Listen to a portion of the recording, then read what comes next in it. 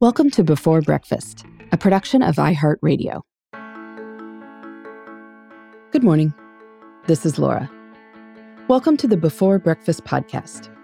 Today's tip is to have reunion conversations to reconnect with your family or your work team after time apart. Sonia Lubomirsky suggests having a reunion conversation with your spouse in her book, The How of Happiness, a scientific approach to getting the life you want, which is the source of several other tips we talked about last week. When you meet again in the evening, she says, have a reunion conversation in a low-stress setting and listen. She acknowledges that this is tricky for couples with young children and suggests coming home 15 minutes before the babysitter leaves, or just letting your kids watch a show or play a video game for a while. That way, you can carve out time for you and your spouse to connect. I love the idea of reunion conversations with our partners and with other people who are important to us. It pays to be intentional in reconnecting after time apart, rather than just assuming that nothing has happened in anybody's lives, and that we can just pick up where we left off the last time we were together. Perhaps when your kids come home from school, you all gather at the kitchen island for a snack and 10 minutes of conversation about the day. You might even ritualize this reunion conversation by having a special plate that the snack is always served on, and a special name for the time, like chat and chew. Reunion conversations are important with coworkers too.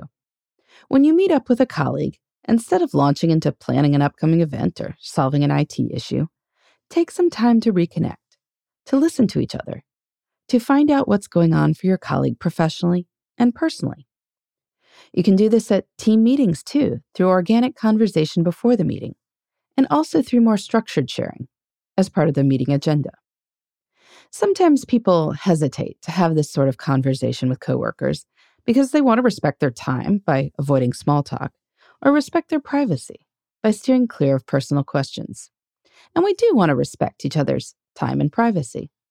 At the same time, relationships fuel our work together. So it's good to know our colleagues and engage with them as whole people. So take a risk and reconnect personally before you dive into work. Now, you may be thinking that this is not the time for reunion conversations because you're with your family 24/7 and you're never actually physically with your colleagues anymore. I would counter that reunion conversations may be even more important these days. It's easy to assume that nothing has happened in your partner's or kids' lives since breakfast because you've all been in the same house all day. But in fact, work and school are more varied and surprising, and often more difficult now. Kids and adults alike may be having more emotionally intense days. This calls for really listening to each other as we debrief. What's more, reunion conversations can mark the end of individual school and work time and the beginning of family time together. They can be a helpful transition between those separate parts of the day. While families are reuniting after having been in the same space all day, work reunions these days are more likely by phone or video conference rather than in person. Now it's all the more valuable to check in with your colleagues. When you see a video conference screen with a Brady Bunch grid of smiley faces, look more deeply. We need to acknowledge people's lives beyond those squares. So what happened since the last time you saw them? Take a few minutes to find out, and everyone will feel more connected. In the meantime, this is Laura. Thanks for listening, and here's to making the most of our time.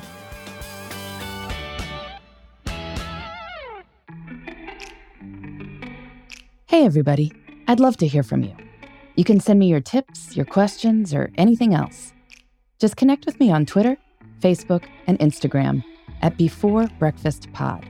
That's BE, the number 4, then breakfast, POD.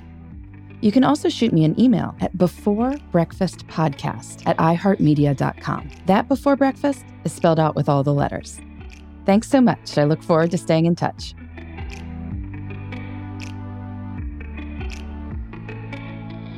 Before Breakfast is a production of iHeartRadio.